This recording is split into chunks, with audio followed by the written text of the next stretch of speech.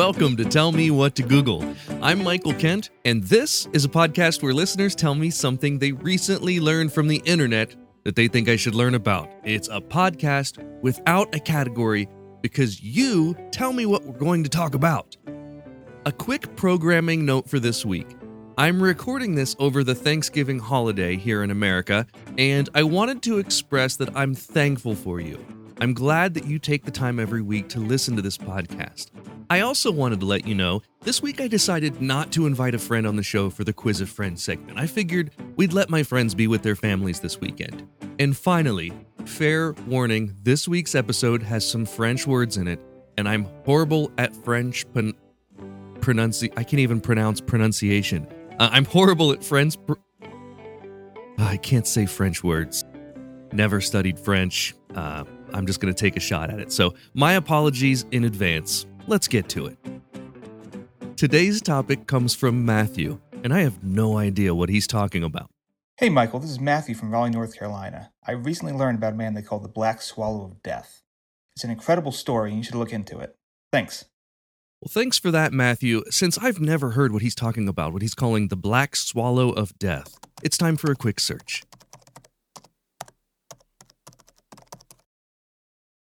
Eugene Bullard. It's probably Bullard because this is French. Get this.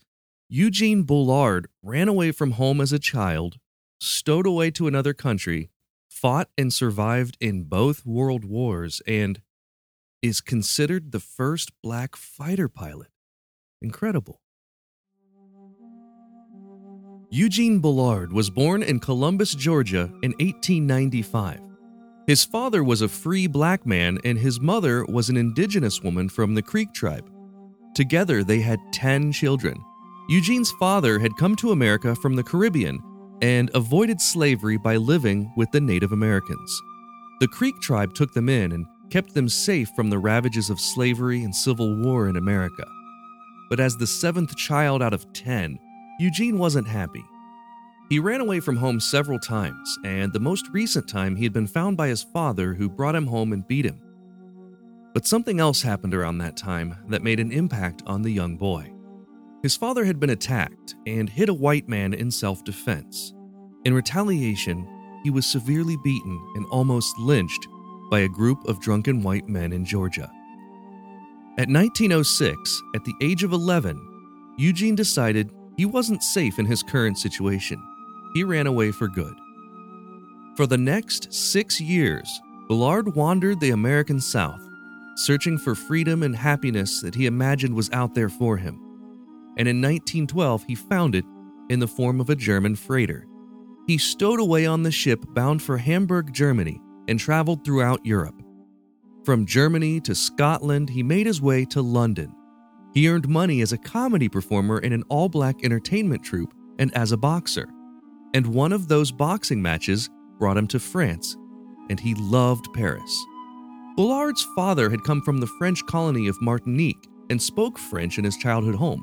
In fact, his father's family lived in Martinique after escaping slavery in nearby Haiti.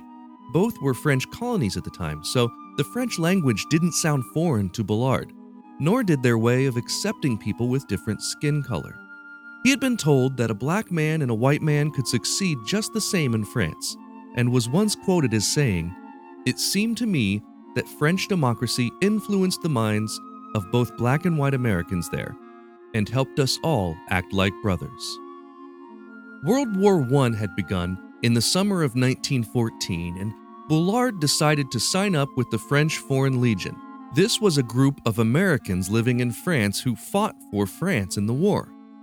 And with that group, he fought in some of the war's most historic and deadly battles.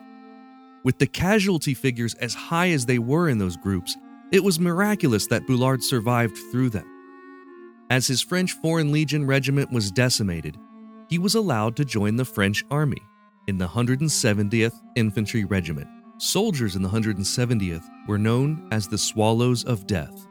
Their symbol depicted this swallow on the patch and on their logo, and he was the only black member of the regiment, so he soon became known as the Black Swallow of Death. The 170th Infantry was an elite unit. But Bullard soon saw death all around him in the Battle of Verdun. In that 10-month battle, the French suffered 850,000 casualties. Eugene Bullard came out of the battle badly wounded.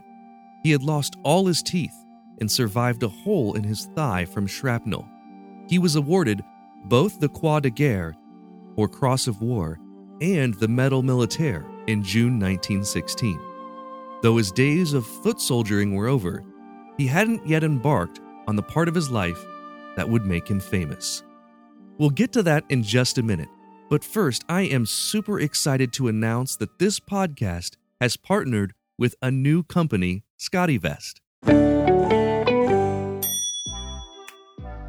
I'm excited to be partnered with this company because it's a product that I've used and loved for years. ScottyVest makes gear that looks great and is packed with pockets.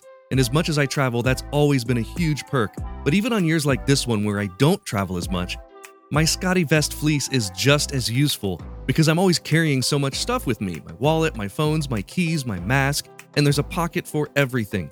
Not only that, they now have an awesome new face mask that allows you to even use a straw while wearing it.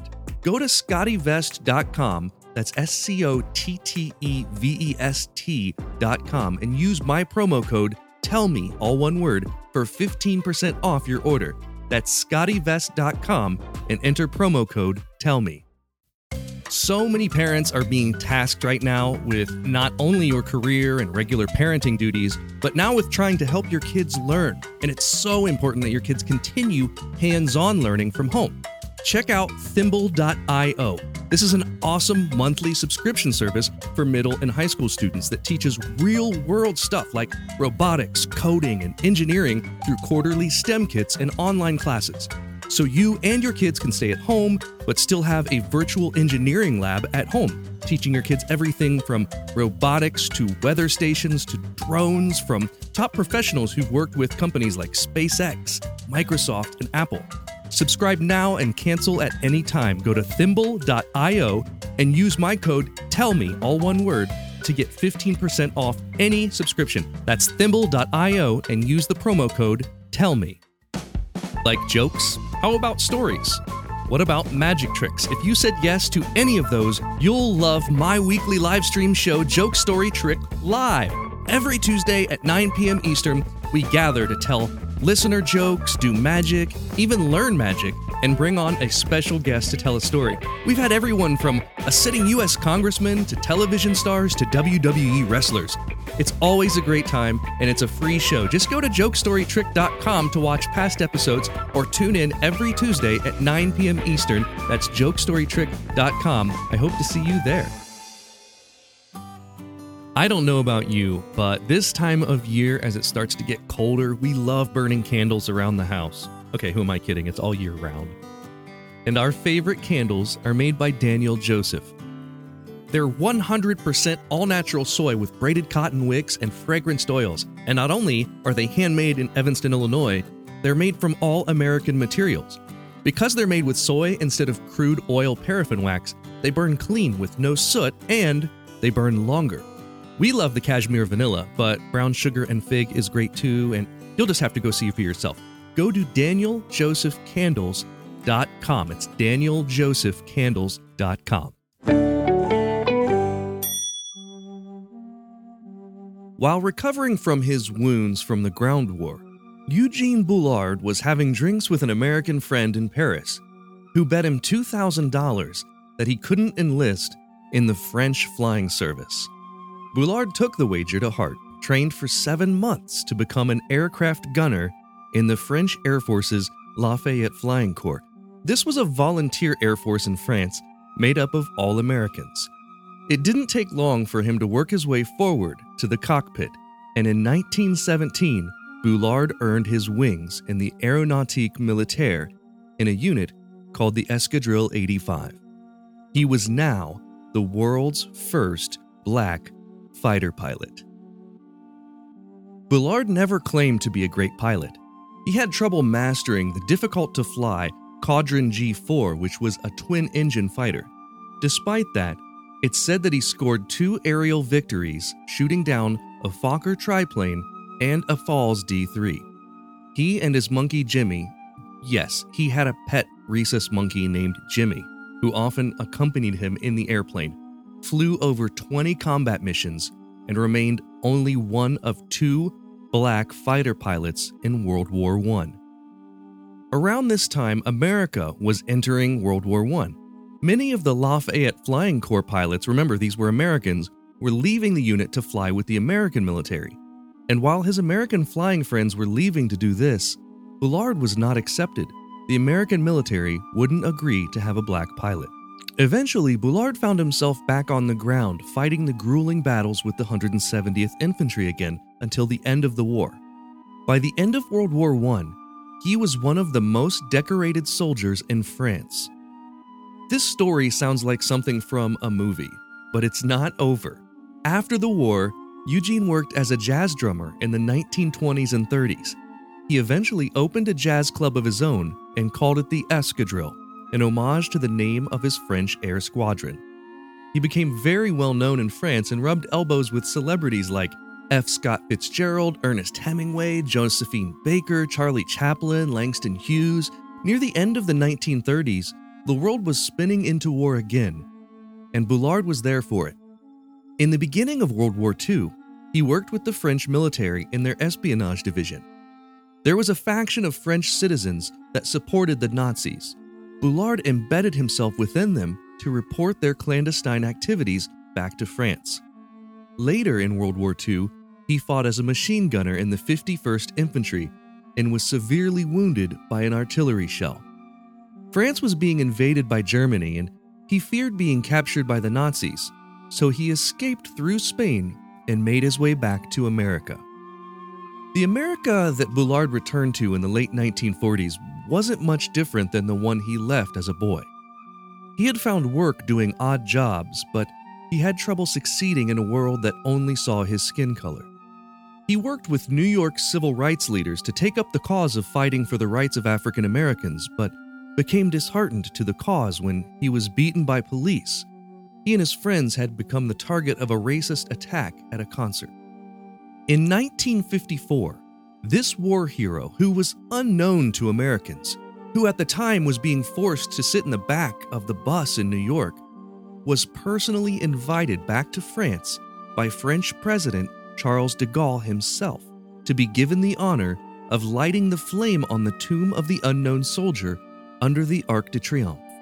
A few years later, he was officially made a Chevalier de Légion d'Honneur for his service in 2 world wars. I know I butchered the pronunciation of this, so I'm going to say it like an American. Chevalier de Légion d'Honneur. But the point is, despite all of this, despite 15 military decorations as an American fighting in France, he had still never been recognized by the United States for any of these amazing achievements. Eugene Bullard, an American war hero who was largely unknown to Americans, died in 1961. He was laid to rest with full French honors in the Federation of French War Veterans Cemetery in New York. He had a special request. He was buried in the uniform of a French Foreign Legionnaire. In 1994, 33 years after his death and almost 100 years after his birth, he was finally given his due recognition in the United States. President Clinton posthumously commissioned Eugene Bullard, the Black Swallow of Death, as a second lieutenant in the United States Air Force. You can see a statue of Eugene in Robins Air Base in Georgia. Or if you want to learn more, there's a fantastic book by Tom Clavin and Phil Keith called All Blood Runs Red. There's also a great one by Larry Greenlee called Eugene Bullard, the world's first black fighter pilot. And that is all for this week. I really enjoyed this episode. I love learning about stories I've never heard. As always, if you enjoyed this episode, please help me out by leaving a review of the podcast on iTunes along with a sentence or two. Writing a few words helps a ton to allow other people to listen and to allow other people to tell me what to Google. We'll see you next week.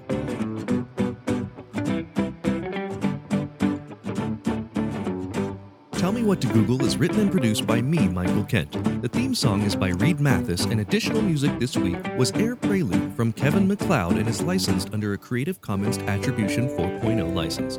You can listen to past episodes by searching for Tell Me What to Google wherever you get your podcasts, and you can see bonus content at patreon.com/Michael Kent.